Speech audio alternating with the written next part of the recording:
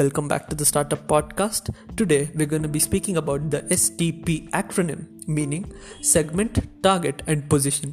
Segmentation involves the initial splitting up of consumers into persons of like wants, needs or tastes. Commonly used criteria include geographic such as country, region, city, town, psychographic, personality traits or lifestyle traits which influence consumer behavior, demographic such as age, gender, education, income, life cycle, lifestyle and also behavior.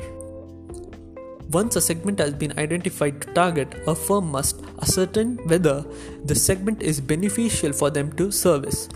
The DAMP acronym is used as criteria to gauge the viability of a target market.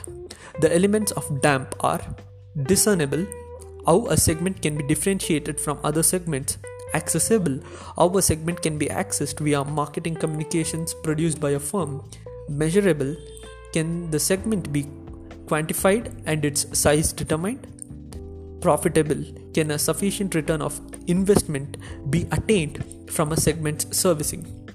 The next step is the targeting process is the level of differentiation involved in a segment servicing.